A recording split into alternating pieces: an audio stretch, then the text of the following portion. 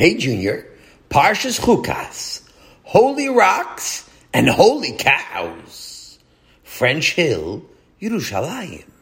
As Shimi and Yitzi walked out of shul after Mincha, they saw something they had never seen before.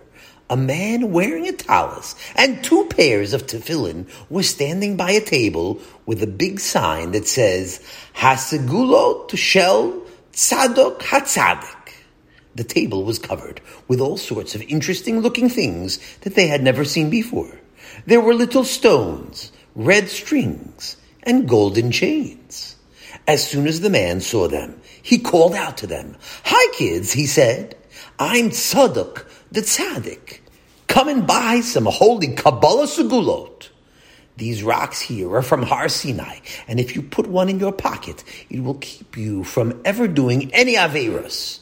These red string bracelets make it impossible for you to speak Lashon Hara. And if you wear one of these gold chains around your neck, you will get 100% on every Gemara test without even studying." Just then, Tati came out of shul. "Boys, are you ready to go home?" he called out. "Tati," said Shimi, "can we please get Har Sinai rocks? That tzaddik over there is selling them, and he says they keep you from doing Averos." "Yeah," added Yitzi, "and I need one of those gold necklaces to help me pass my next Gemara test." "Don't be silly, boys," admonished Tati. "We don't need to buy any of that garbage." "Garbage?" the 2 boys said simultaneously, shocked looks on their faces. "Tati," said Shibi very seriously, "the tzaddik said that anyone who wears those red bracelets will never ever say a word of Lashon Hara. Didn't you say that's one of the worst Averos a Yid could do?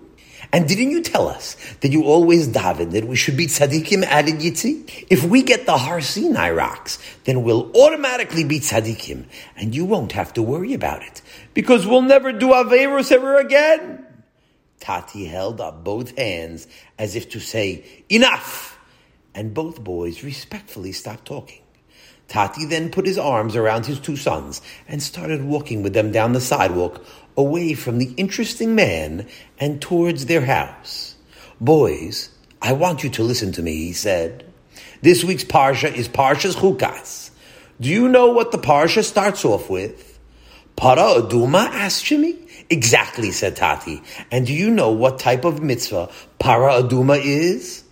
"A hard mitzvah," said Shimi, "because it's not easy to find a red cow without 2 black hairs." "It's also a chok, right?" added Yitzi.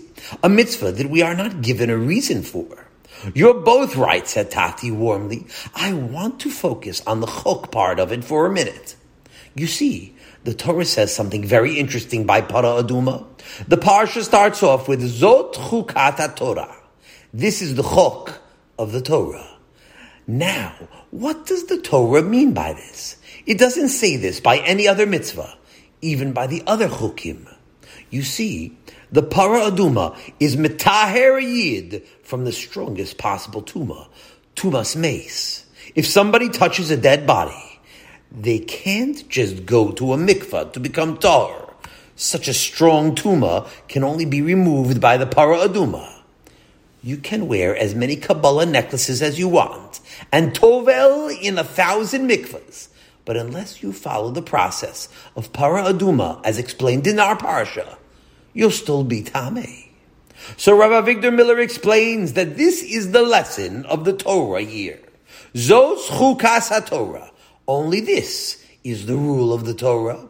There is only one way for a Yid to be tahor, by listening to the words of Hashem and following his rules. Shimi looked confused, but Tzadok said, "These rocks are from Har Sinai. They must be special rocks that will help us do mitzvahs if they come from such a holy place." Tati smiled. By Ma'amad Har Sinai, Hashem didn't tell Moshe to pick up rocks and give them to Am Yisrael. Hashem gave us the Torah and said that we have to keep everything that it says there. There is no special rock or chain that will magically make you a tzaddik without having to fight your Yetzer Hara, or to become a Talmid Chacham without having to steig.